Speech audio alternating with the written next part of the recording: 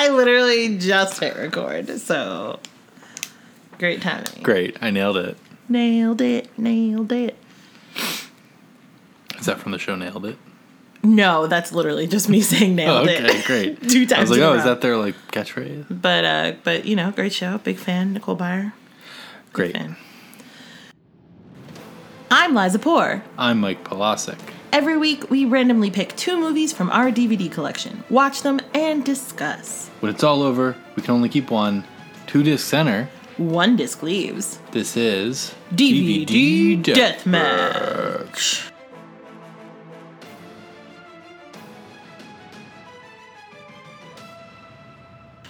Great.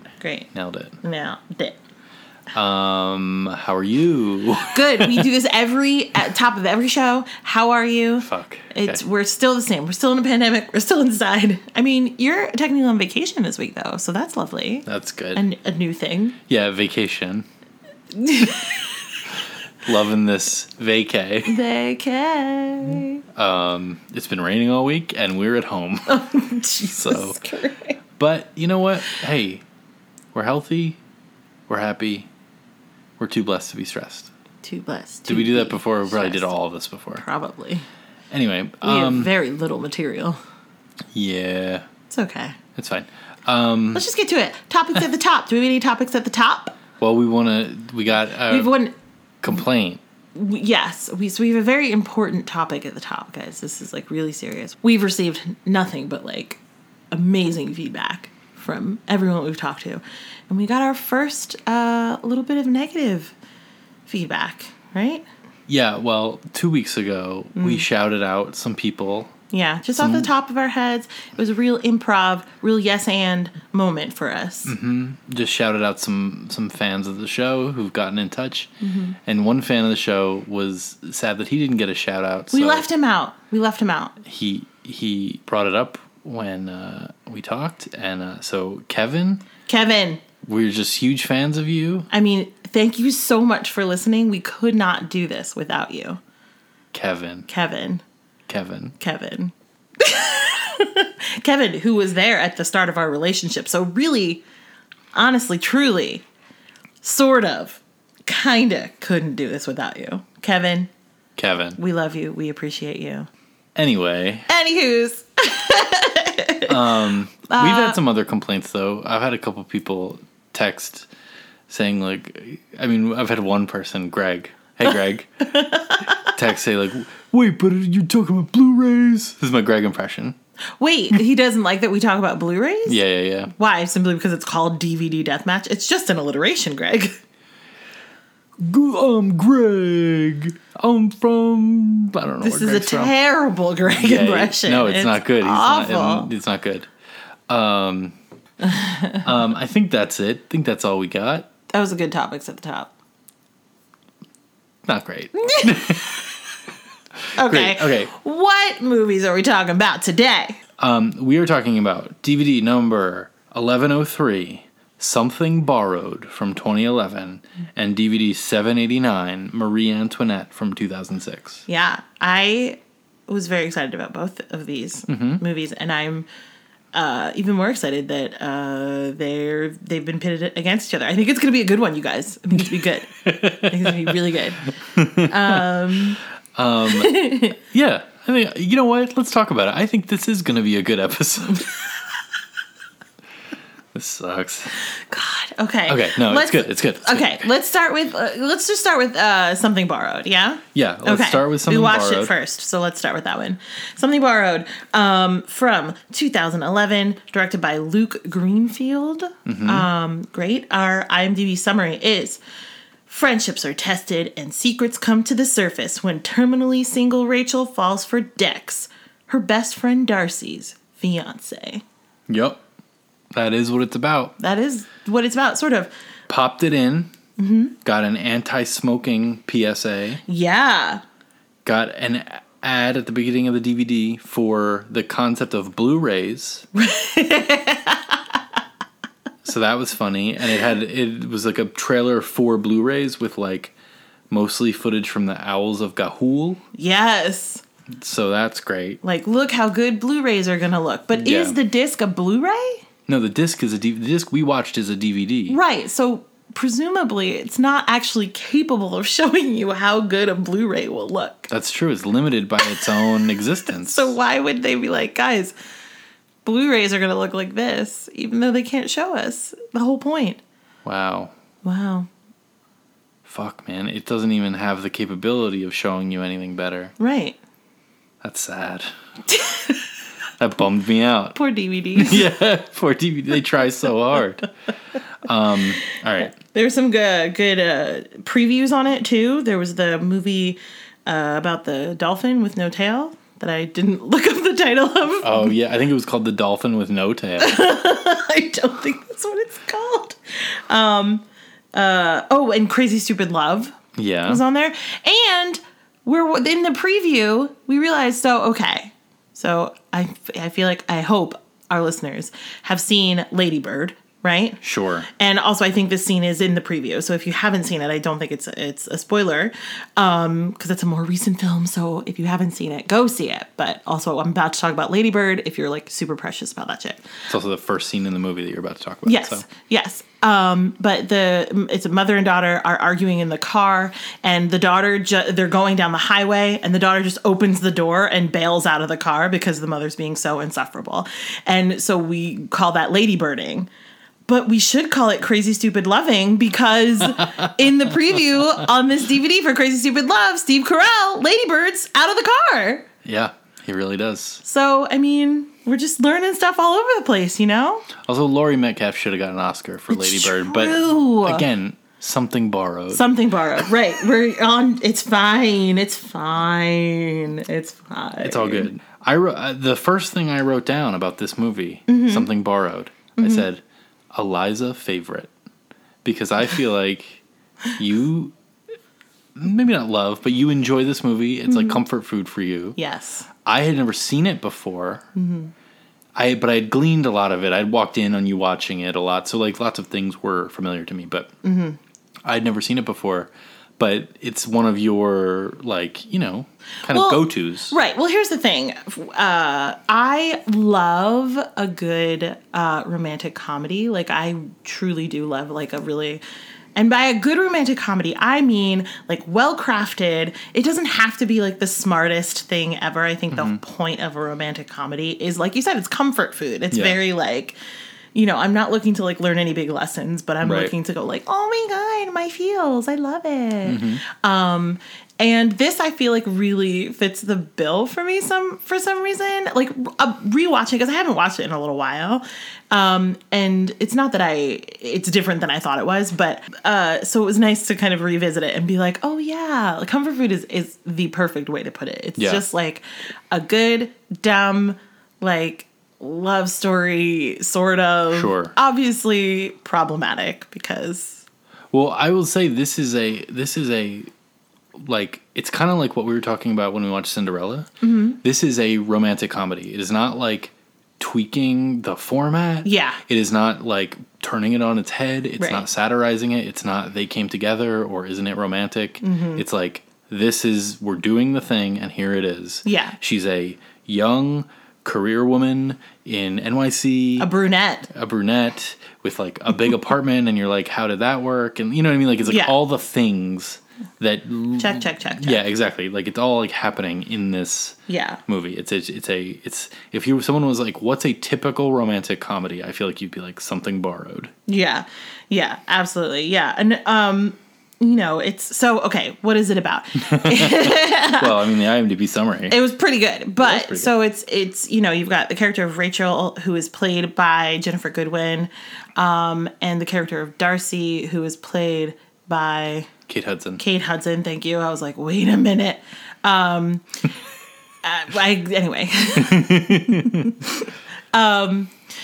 And they're besties, you know, from forever ago. And Kate Hudson is marrying Dex, who's played by some guy whose name I don't know because I've never seen him in anything else. Yeah. But we wish nothing but the best for him, and I hope he's an avid listener. Oh my gosh. So Kate Hudson's character Darcy is marrying Dex. And then you find out through the movie that Rachel met Dex at law school, and not only that they became friends and had like a flirtation thing, but then Dex met Darcy and went for her. Right. And Rachel has been in love with him this whole time. Like Right. that's the thing that I think is misleading about like the summary is that like Rachel falls for Dex. Like she has always loved Dex. Right. And I think we're led to believe that Dex has always loved her as well. Right. But Darcy is like flamboyant and fun and the blonde, and Rachel is kind of lame and like the mother figure and the brunette. I'm like, it's 2011. Are we still doing this thing where it's like brunettes versus blondes? Like, Yeah, I guess I didn't pick that up, but that is what's going on. it was weird. It was a weird thing. Also, we're doing this thing and that thing in this movie that I really dislike, where it's like we're supposed to believe that Jennifer Goodwin is not conventionally attractive. Yeah, she's And like dumpy. She's supposed to be dumpy. Like they don't say fat because at this point in her career, like she's moved beyond that. I think when she first started out, it was like, oh, she's a fat actress, and it was like, no, her face is just round. Like, right. Yeah. But yeah, like she's supposed to be kind of like dumpy and lame, and Yeah. Kate Hudson's supposed to be this goddess, and she is very beautiful. But so is Jennifer Goodwin. So I Right. don't understand what we're doing. Right, in exactly. 2011. Right, exactly. They're like pretending that she's not objectively attractive, like objectively gorgeous by like, you know, typical Hollywood standards, and they're Right. like, "Oh, I'm the dowdy one," and it's like, "No, you She just has brown hair. you have brown hair, and sometimes you wear glasses." It's like a very, but I don't even know if that's true or, but No, it is. And she wears glasses. Yeah. yeah, that's what I thought. But yeah, I think it's doing all those like very typical things where like, you know, they just have, they're these like, she's turning 30 at the beginning, and they have these like very corporate kind of successful jobs, but also that aren't really like, they don't really matter. And they also like go to the Hamptons all the time, and there's never any talk of their bank accounts or like what. Oh, you know, yeah. and not that I'm not faulting the movie for that. It's not what it's concerned with, but I'm just saying like, it's really of its genre in a way that is like very strange to see. Yeah. Like it's earnest or something like that in a way Yeah. where you're like, okay, but where are you gonna like call attention Where's to the how twist? crazy this is? Yeah. Yeah. It is actually shot in New York though, which is like Yeah. cool. But it does, it is a sheeny, shiny, beautiful New York. Right. So There's speaking of which, there is, I don't think, a single person of color in this no, movie. not one. Certainly not one who has a line. No. Possibly an extra. Yeah, I think maybe there's an extra or two, and it's like very jarring to Right. watch. I think I imagine it would have been jarring at the time too, but I feel like Like not even a token, y'all. not even a token, y'all. Like, well, you know what I mean. No, like usually there's yeah. at least the token friend, Right. and that doesn't even happen here. So Right, I don't know exactly. what they were thinking. Again, 2011, y'all. Oh, also, John Krasinski is in this movie. Right. Guys, unpopular opinion, I know, but I love John Krasinski. And especially in this, he's just like, he's not doing anything particularly like insane in this movie, but Yeah. it's just good, solid, like one-liner John Krasinski. And then also at the end, I'm just like, oh my God, I love you. Comedic John Krasinski. Yes. Like, it's not Jack Ryan, A Quiet Place John Krasinski. No, Like, it's this not was like when- buff John Krasinski. Yeah. It's just like normal John Krasinski. Right. But it's like, oh, he's the funny friend. Again, they were trying to pretend, I think, that he's not like objectively attractive Yeah. in that very like typical big budget Hollywood way. Mm-hmm. And trying to pretend he's like the alt friend. Yeah, the kind of like nerdy, Yeah, but silly he friend. doesn't. But Yeah, and then there's a weird subplot where John Krasinski's character slept with this other character who is like supposed to be kind of a kooky lady, yeah. and then he pretends to be gay. To Oh, yeah, get there's, like, a her weird- to stop pursuing him. Yeah, instead of just saying I'm not into you, Right. he's like, "Oh, I'm gay," And- and then it's just like a weird, because like her reaction, when he says to her like, "Oh no, I'm gay," her reaction is like like he's expecting her to run for the hills, and she goes, "Oh, I'm gonna like help you. I'm gonna help you on this journey or whatever." And she the next day she like comes out in a t-shirt that says "legalized gay" on it, and it's like obviously that's not great. But it definitely is problematic. I think you're right that they're aware that they're like trying to be cool and edgy about it. Yeah. But like it definitely is and is like, no, yeah. Yeah, it definitely crossed to me it definitely crossed the line of like okay. Like it's just a weird, but it's in that category of, I don't know why I keep making this motion with my hand. Like I'm she's cupping something. It's in this weird category of like why though? Yeah, exactly. You know, like it just doesn't. I don't know why. Yeah, but I love her. That actress. She's great though. Yeah, she's Ashley Williams. She's like I think one of the best parts of the movie. Yeah, the character that she has to play is not good. Yeah, but she does such a good job. And then there's like a moment where she's like, where she like has the realization or whatever of like, he doesn't love me, does he? Mm-hmm. To Ginnifer Goodwin's character. Yeah. And it's like, oh, it's like heartbreaking. Like she just does such a good job. Yeah. Right. I wrote down, is Dex hot? Oh, he has a weird vibe. Yeah, there's like something, it's not, I mean, you know, I hate to like, I feel like we do this a lot where we like talk about how people look, which is maybe not the best thing ever, but like when you're talking about like a romantic comedy, it's like obviously your leading man is supposed to be like the hottest hot that's ever hotted. And it's like I see what happened with this actor where they looked at him and they were like, oh, he looks like Tom Cruise. Mm-hmm. But also Tom Cruise feels like a specific kind of hot to me. So just like, so it's just, he's fine, like acting wise, like he's fine. But yeah, I just don't know. I don't know. Like it's like a weird choice to me. Yeah. Especially when you've got Ginnifer Goodwin and Kate Hudson to then go with this guy who's kind of, I mean, I think not unknown. I'm sure he was working, but like he's not as recognizable as either of those two names. He's not as recognizable as John Krasinski. So like why was he thrown in the mix? It feels like they cast, and again, we're speculating, I don't know. Yeah. But it feels like they cast John Krasinski as the funny friend when there's no reason why John Krasinski shouldn't be the leading man. Yeah. And then cast an actual funny friend in the funny friend role. Right. You know what I mean? Like, yeah. Like, and then it's an actual surprise when, spoiler alert, like he confesses his love for her. For Rachel, the Ginnifer Goodwin character, yeah. Right. And then, I mean, I guess it's not a surprise, never mind. But it's kind of like a little more, the dynamic is a little different. Yeah. Because here it's like, okay, Ginnifer Goodwin and John Krasinski, sure.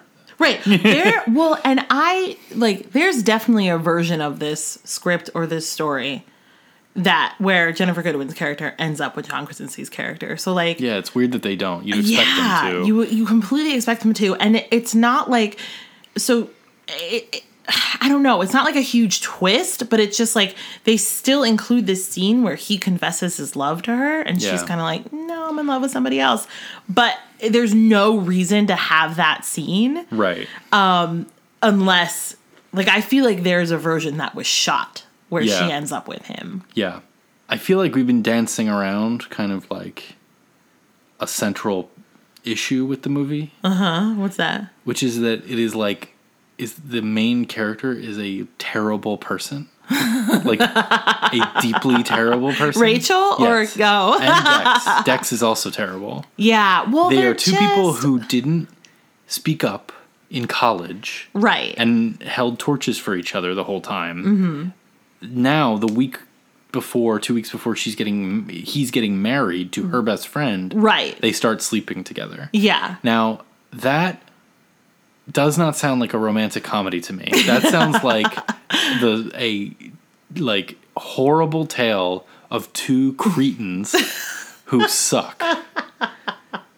And I think I'm not faulting the movie because I think that's actually probably the most interesting thing going on in the movie. Yes. It's like, I don't think the movie's unaware of that dynamic of like, oh, this is not a traditional like boy meets girl kind of thing. Like, right. There's some moral flexibility / like crossing of boundaries going on here. but I don't think it like explores that enough. Yeah, and I think that they try to balance it out, but with the fact that like Kate Hudson's character is also terrible, and not just in this way where she's like super self-centered. Like that's the character, right? It's like the movie opens and Darcy is throwing a surprise 30th birthday party for Rachel, but clearly it's all about Darcy. Like Darcy gets up and like does a speech and is just talking about her wedding, and like so the character of Darcy is supposed to be awful, like a self-centered terrible person, but then also like but on top of that, it's like Rachel and Dex start sleeping together, and Darcy doesn't know yet, but Darcy starts sleeping with someone else too, and then gets pregnant. So it's like they're all terrible. Yeah, they're all terrible. Everyone is awful. I guess Darcy's terrible too. But I think honestly that might be why I kind of like this particular romantic comedy so much, is because the characters are all so flawed. And I think that it's an accomplishment to have a movie full of characters who suck, but that's still compelling to watch. Sure. Even though the characters themselves are clearly like pretty unaware of how terrible they are. Yeah, they're like, even though like John Krasinski does say something to Rachel about it, like that character does say something about like, what are you doing? And but then he also says like, he's trying to convince her to just tell Darcy, because his whole thing is like, if the roles were reversed, Darcy would not hesitate to steal this man from you. Right. But so it's not completely unaware, but it's like sort of unaware. It's like it touches on it, but I think it has a lot more sympathy for its characters than I do, which is not the worst thing for a movie. Yeah. Like, you know what I mean? But I just didn't have any sympathy for them at all. A couple things. Mm-hmm. I feel like if you want to know the exact moment, like if you want to really date this movie, the thing that dates it so precisely is the fact that there are like 6 scenes that take place at Shake Shack. Oh my God, so many. In Madison Square Park. Yeah. And this was like before Shake Shack, it like was in every mall. Yeah. So it'd be like, if it's like people are going to watch this movie and it'd be like, it'd be like watching a movie now and, they're just at TGI Fridays every couple scenes or something like that. You know what I mean? Like, yeah, it doesn't. It's like, Rachel and John Krasinski's character meet at Shake Shack for lunch like every day, and it's like my brain goes like, you're eating like hamburgers every day for lunch, and you look like that. Like, no, you don't. Yeah, it we're doesn't like make any high-powered sense. like New York PR people or whatever they are. I don't know what they are. They just have one of those New York City jobs in romantic comedies. Well, Rachel's a lawyer. Oh, she's a lawyer. Okay, great. Because she met Dex at law school. You're saying this like like she met Dex at law school. Obviously, there's not like a courtroom scene in the thing. But they're in class and they're doing torts. Yeah, they could be doing anything. That's what I'm saying. No, but they're doing. She looks at a law book. No, I agree with you that the details in the movie line up to her having been in law school. You're totally right. But her being in law school isn't... Anyway, you get it. It's fine. It's fine. But yeah, they're like high-powered New York City attorneys. Yeah. And well, she is. I don't think he is. God damn it. Let me get through this sentence. And they're eating hamburgers every day for lunch. I mean, probably cheeseburgers, but... Yeah, right. And milkshakes. He has a concrete. Milkshakes, yeah. And french fries. I mean, they're delicious, but you wouldn't want to eat that every day. But it's also just like, it's not, like, that was once a thing that was specific to New York. So I bet when they were like, Shake Shack, so it's New in the York. park. It's so New York, whatever. But it's like, yeah, like I said.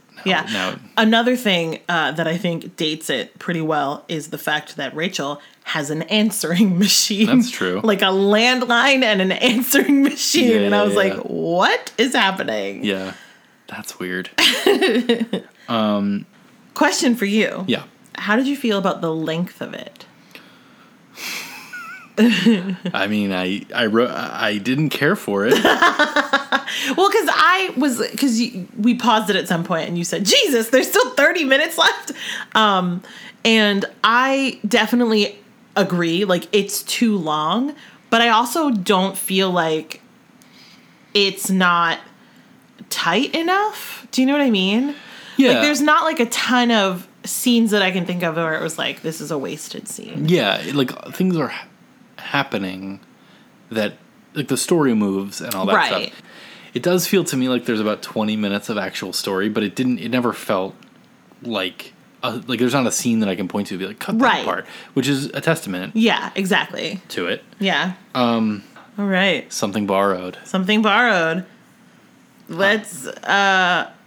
move. That's Let's it, move right? on. I think That's so. I think we covered everything. I think, as we said in the beginning, it is a good romantic comedy. If that's what you're looking for, it's the perfect kind of like comfort food. Yeah. I really like it. I still really like it. That's great. Okay. You seem apologetic about still really liking it. You know. All right, moving on. Movie number 2, number 789, Marie Antoinette from 2006, written and directed by Sofia Coppola. Yes. First female director Woo! on DVD Deathmatch. All right, IMDb summary. The retelling of France's iconic but ill-fated queen, Marie Antoinette, from her betrothal and marriage to Louis XVI at 15, to her reign as queen at 19, and to the end of her reign as queen. Wow. And ultimately the fall of Versailles. That is not well written at all. No. Also, I stumbled because it says Louis XVI, and I had to do it in my head real quick. But I got it. Guys. 16. Yeah, this is not a good look. Welcome to the podcast where we rate IMDb summaries. This is not a good one. The retelling of France's iconic but ill-fated queen. It's not a retelling of the queen. It's a retelling of her story. It's true. Anyway. Anyway. Oh, we got him. But you know what Marie Antoinette is about. It's about Marie Antoinette. No shock there. We've got Kirsten Dunst. We've got Jason Schwartzman. We've got Rip Torn. We've got Rip Torn. We've got some other people. Oh, Jamie Dornan. Dornan in his first film. Tom Hardy Tom has a couple Hardy lines. is in there. Oh, Rose Byrne. Rose Byrne is great. So this, first of all, elegant menu design, I would say. Got it. Well, this entire film is about visuals. Yeah, it's all about design and which sounds like a weird thing to say about movies. Like, shouldn't they all be about visuals? No. This, it's beautiful, and it's all about the design of everything, and I think you can feel that. Yeah.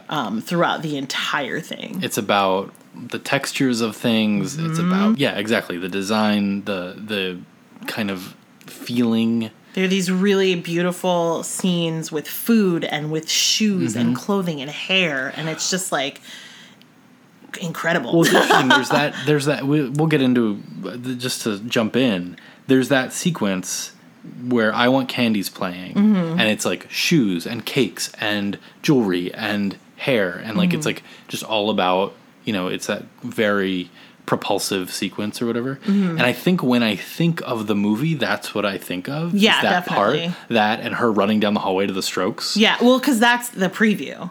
Right. But you forget how much more there is to the movie. Like it really is I think a really beautiful movie, and there's so much first to start, Kirsten Dunst, an icon. Oh yeah. And one, like, I think this is one of her best roles. Like, absolutely. She does an incredible job. Yeah. And I think just to wrap that up, I just think there's so much more to the movie than kind of the popular imagination of it. No, no, not the visuals. I agree with what you said earlier about how it's so much about texture. But I mean that there's so much more to the movie about what people associate it with, which is like, oh, it's like a punk rock Marie Antoinette, and she's like listening to My Bloody Valentine and like lazing around. And I think like that's the idea people have of the movie, but there is so much going on here that is not that. But also that too. Anyway, sorry. No, definitely, I completely agree. I love this movie. Is the perfect example of making. So I'm not a huge like history person, which I hate saying because it makes me sound like an idiot, but it's just like in school, of the school subjects, history was not the one that like grabbed me and like got me excited and whatever. So when films and books and entertainment can make it accessible to me in a way that like feels exciting and fun, I get really excited about it, because it's not that I dislike learning about history. I just find it pretty boring most of the time.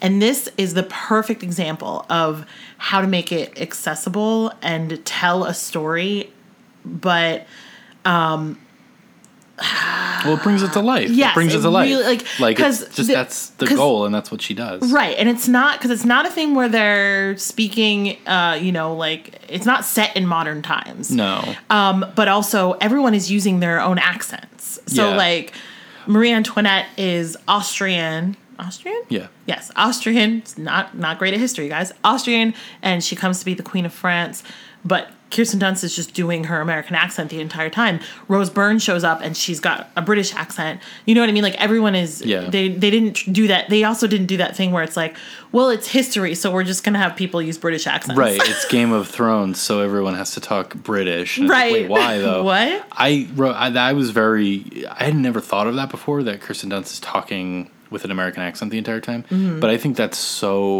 such a great choice and really smart. I'm just reiterating what you're saying, but I think that like the way that she interacts with everyone, it kind of like reinforces that she's an outsider. Mm-hmm. You know what I mean? Yeah. In a way, and that she's like young. Yeah. She comes off as kind of young and like a little inexperienced, and part of that is the American accent also. Yeah. Yeah. Well, and Louis XVI as well, using his American accent, and he was also, I think, kind of supposed to be kind of like, not inept. Inept is a bad way to say it, but but he was young as well, and inexperienced, not interested in being king. Right.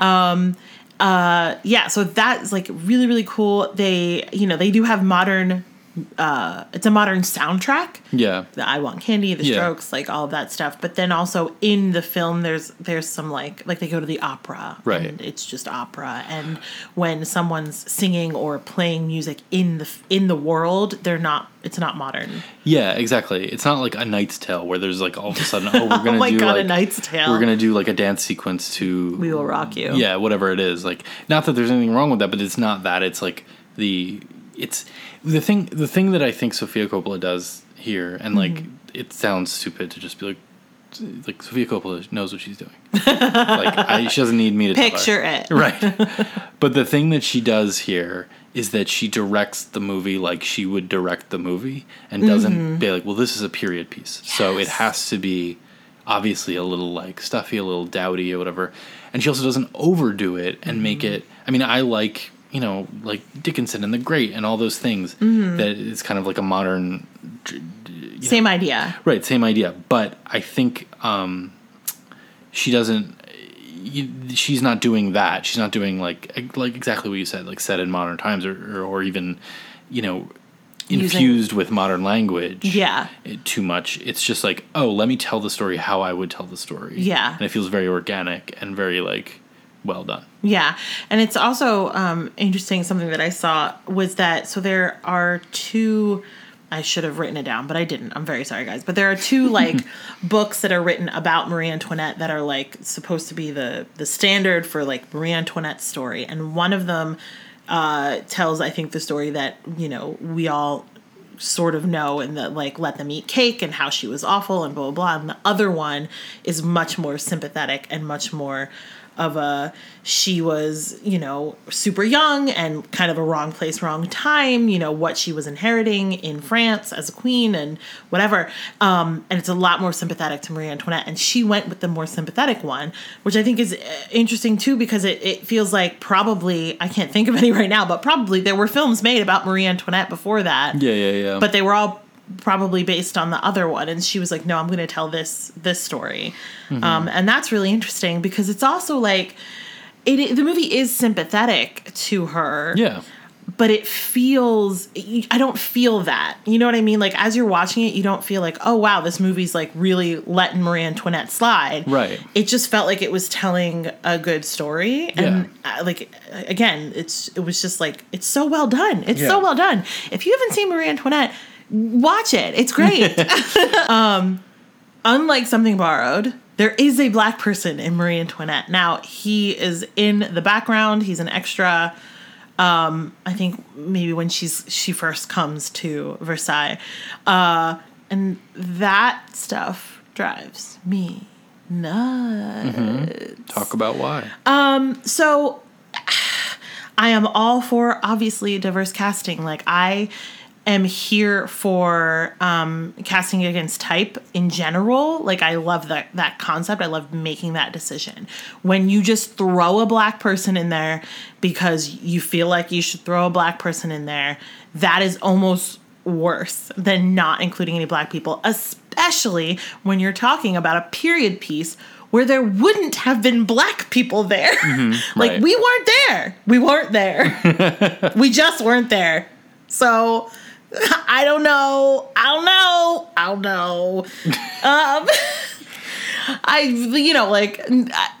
That is simply my opinion, and I could be wrong, and I'm not. You're not wrong about your opinion. It bothered. What was the other movie? With Mary Queen of Scots. Yeah. Where it was just like, hey, we've got a black person on the court here. And I was like, no, you don't. You really don't. Because it doesn't feel like an active decision like in Hamilton or something like that. Where it's not like, it feels like we are applying kind of weird tokenism that we have to, but we're not doing it, like purposefully. We're just kind of, I don't know. Yeah, it just it feels like grab. It feels like a real like, no, see, it's okay. We have a black person. It's fine. We're good. We're good. Check mark. Yeah. And that especially in historical pieces where you're trying to tell a piece of history. Yeah. Doesn't do it for you. Doesn't do it for me, y'all. Not your fave. Doesn't do it for me. Off of that thing about how it's a movie about textures, it's a movie about details, things, objects, that kind of thing. It was, so watching it on DVD, I kept thinking, this would look great on Blu-ray. Yeah. This would look great in HD, and we don't have it in HD. We don't have it in HD. It's true. And it's so about those details and so about that cinematography, which is incredible. Yeah. Yeah. But then you also wonder, it was shot in 2006, so like it was shot in a time when when capabilities weren't as good as they are now. So like, are we doing a disservice to the cinematographer's vision if we're watching it in HD? No, definitely not. Okay. Because the cinematographer... You're like, shut it down. No. Well, the cinematographer didn't make it for DVD. They made it for film to be seen on a big screen. And so... Love you. Shut it down. I wrote, the dressing ceremony is so good. That's, I think, my favorite scene in the entire film. So she goes to France. She's gone to bed and she wakes up and it's her first day. And they're explaining all of the new customs to her. There's a whole thing where she has to leave all of Austria behind, including her dog. And she gets all these new French things, and I don't know who she is as far as like who she is in the court, but there's a woman there who's explaining all of the customs. She wakes to up her. and there's a dozen people in her room. Yeah, and it's like the privilege of putting her like dressing gown on goes to the person of highest status in the room. So she's standing there, they take her nightgown off, so she's standing there naked, and basically people keep coming in the room of higher and higher statuses, so they keep almost putting the dressing gown on her, and then, oh, just kidding, now it has to go to this person. Oh, and then like she finally gets the dressing gown on, and Kirsten Dunst just goes, this is ridiculous. And it's just so great because like again, it's that marriage of like history and modern and making it accessible. Yeah, it's like, it feels very real. Yes, and it's so funny. Yes, it feels very real. I wrote down too that it feels like what did I write? Blah, blah, blah, blah. Oh, none of it feels like scenes. Yeah. It feels like we're spying, like we're eavesdropping on this conversation of her experience at Versailles. These little moments, yeah, and it's and that's like in the script and in the way it's shot and everything, but it really does feel like it, like for me anyway, it flows in such a way that it doesn't feel like, okay, that was that scene, okay, this is this scene, okay, this is this scene, you know what I mean? And I think that's really great. Yeah, it feels a little effortless in that way. Yeah, like it feels like she makes it look really easy. Yeah. the thing about it is that the main conflict of the movie is that Louis XVI won't impregnate her. Yeah. And without that, she doesn't have a purpose and doesn't have security at court. Right, because she can't produce an heir. Right. So that's the main tension of the movie, and it feels like, the movie's all about the decadence kind of being maybe a product of this, like, pent-up, like, sexual stuff. I don't know. It's like, it gets into really weird, fun territory with that. Mm-hmm. But then about 3/4 of the way through, that conflict, like, goes away. Yeah. Because he does, and it works, and everything's, like, for lack of a better word, fine for a while. And so the last quarter of the movie feels very, like, aimless, and, like, purposeless in a way that I don't hate. Mm-hmm. But you know what I'm saying? Like it feels like the movie like loses its kind of propulsion. Yeah, it feels like and in the movie Marie Antoinette goes through these very distinct phases, right? Yeah. The new girl, right? You've got her learning all the customs and kind of figuring everything out, and then you have this kind of extravagance where he won't get her pregnant, and she's just living it up. They're not actually king and queen yet, because the Rip Torn is still around. Rip Torn is still alive. But so she's just living it up, and then Rip Torn, the king, dies, and all of a sudden it becomes more serious that they have a child, and then she has a child, so then it's like this mother section, and then she also like meets Jamie Dornan's character, who's like a Swedish colonel, I think. Something, yeah. And she has an affair with him, and so there's very clear like phases moving through, and I think what's interesting is that you're completely right about like that last quarter of it where it feels kind of like aimless and what have you. But the thing that I really like about that is that what it feels to me like is it feels like it feels like she's on the cusp of something big. Do you know what I mean? It's that feeling of like the calm before the storm. Something big is about to happen.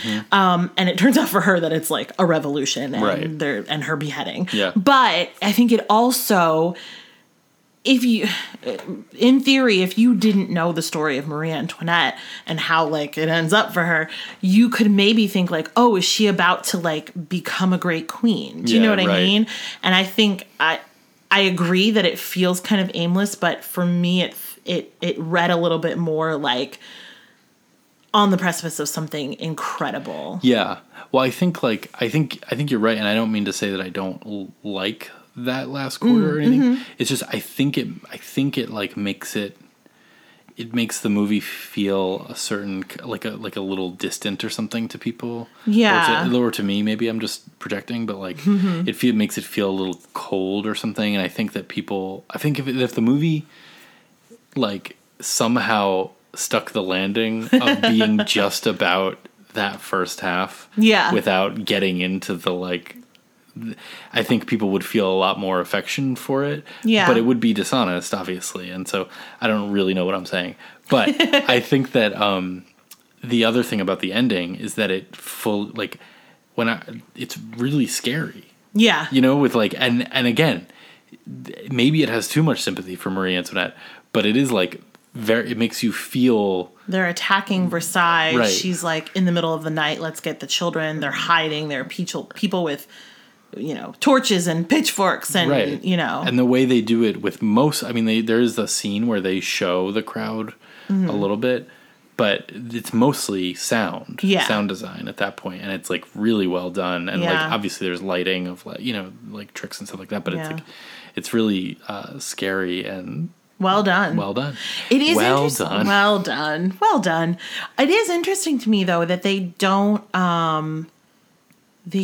show her beheading. Yeah, it's a real choice. To not even, and obviously not like show her getting her head cut off, but to not even show her in jail or, kind of in the stocks walking to her death, her last wishes, whatever it is interesting. Well, I kind of love that. Yeah. Did I cut you off? No. I kind of love that because I do think that biopics, for lack of a better word, like always work best when they're focused in some way. Yeah. You know, when it's not just like, here's this person's entire life and we're going to like try to make it all make sense thematically. And it's like people's lives don't work like that. Right. But, you know, an event or this is just her time at Versailles. Mm-hmm. And I think that that's why that part that I was talking about that I like makes it feel a little distant and like weird and not as fun. Yeah. which makes sense.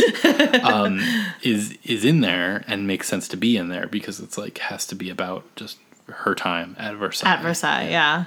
It's like it's very cool. Guys, it's a great movie. It is. It's really good. It's really incredible. They also do an incredible job, and I don't know if this is... they do an incredible job of aging her up using essentially just like cinematography and lighting. Yeah. There's a scene maybe a little bit of makeup. But like, yeah. I don't mean to discount that, but like it's not like, oh, all of a sudden she's wearing like a fake nose. Is the nose a ghost? I don't know. I don't know. But gotta watch out for those nose ghosts, you guys. But there's this shot at the end where she's like standing at the bottom of a stairway, and I think the children are being brought to her or brought away from her or something like that. And just the way it's lit, she looks so old and you know and what I mean? Tired. And tired, exactly. And I don't know if there's any makeup or anything happening there, and it's just like a distant, faraway shot of her, and she just looks weary, and it's like really beautifully done. Yeah. Which, you know, definitely is lighting and is costuming and is probably a little bit of makeup, but also is Kirsten Dunst. It's also in her body language and her face, and an icon. Yeah, she's great. Is it available? Okay, is it available? Marie Antoinette, you can purchase it. Not available on any like subscription streaming sites, but you can get it. But you can get it. It is, yeah. So both of these movies, I'd say, are pretty accessible. That it's not necessarily a factor of like we can't get them. Something Borrowed is on HBO Max. Yes. We can get them. There's in terms of features, there's some deleted scenes on Something Borrowed. Mm-hmm. We watched some of them. I thought the one where John Krasinski was like, was it John Krasinski? No, it was Dex. Where Dex was like hiding and Kate Hudson was in the room and then he jumps out the window. Oh, yeah. I was like, that's funny. That's like kind of funny. It would have made the movie longer though. Oh, yeah. And then Marie Antoinette has some stuff, and it has including a parody of Cribs. Oh, yeah. Featuring Jason Schwartzman as Louis XVI taking you around Versailles. And when I say parody, I mean and sorry, really quickly, they actually got to shoot at Versailles, which is like very cool. Very cool. It's very cool. And it looks glorious. Yeah. And, you know, it's not my favorite extra feature that's ever been on a DVD, but it was fine. It was fine. We watched a good 2 minutes of it. Just real quick, sorry, off that, and you can cut this if you want, but off that, I think Jason Schwartzman is such an interesting actor, and like is used really well here, and maybe that's a testament to maybe he's one of those actors where you think like they're just being used well or cast really well, and he's just really good. Yeah. But either way, like he's great in this movie. Yeah, exactly. I think he might not get enough credit as an actor, I think. Yeah. I think people think, oh, that's just Jason Schwartzman. Yeah. Jason Schwartzman. Mm-hmm. But either way, he's very good. He's great. He's great. Cool. So what are we thinking? I mean, I know which movie I like better. Yeah. But, you know, I don't want to take away one of your favorite movies. I know. The problem here is that both of these films are I'm going to say in my top, we'll go 20. Top 20. Both of these are in your top 20. Mm-hmm. Wow. Okay. Mm-hmm. Okay. I would say we keep Something Borrowed with an eye towards maybe someday upgrading our copy of Marie Antoinette. Yeah, that does seem like... Because I would love to see it in HD. Sorry. Yeah, no, it does seem like like the decision. Because it feels like on its face, it's like, well, obviously you get rid of Something Borrowed. But you like Something Borrowed. I do a lot. like it, but it's not a good movie. I got through this whole podcast without saying what I think of it, so. What do you think of it? I did not care for it. Shocked. But you really like it, and I think that's, I wouldn't want to take a movie that you really like away. And we certainly don't need to upgrade Something Borrowed. Right. Like a DVD of Something adequate. Borrowed is perfect. Yeah. But maybe someday we'll invest in a Blu-ray of Marie Antoinette. Wow. All right. Yeah. I think that's the move. That's the move. All right. Thank you, Marie Antoinette. I'm sure we'll see you again. We better. Great. Wow. All right. Well, let's pull up that spreadsheet. Let's see what we're going to do next week. Hey, Siri. Uh-huh. Pick a number between 1 and 1,316. A random number between 1 and 1,316 is 986. 986. Oh. Okay. From 2009, Moon. Starring Sam Rockwell. I've never seen it. And it's a favy fave for you. It's one of my favorites. Okay. I love that. Let's see what's going up against Moon, shall we? Hey, Siri. Uh-huh. Pick a number between 1 and 1,316. A random number between 1 and 1,316 is 1,271. Also from 2009, Oh. Sherlock Holmes, starring Robert Downey Jr. Oh. Okay. Great. That's an interesting matchup. Sure. I've never seen Moon. I'm excited to see Moon. Yeah, I'm excited to rewatch Moon. I'm well acquainted with Sherlock. Yes, you are. Yeah. All right. All right, cool. That's something. Well, as always, everyone, thank you so much for listening, especially if you got this far. You can find us on all of the socials at DVD Deathmatch. You can email us at dvddeathmatch at gmail.com. Please come back next week and see who survives. DVD Deathmatch. Anyway, we can cut all this out. Let's cut all this out. I thought it would be funnier than it was. Snipped. Snip, snip.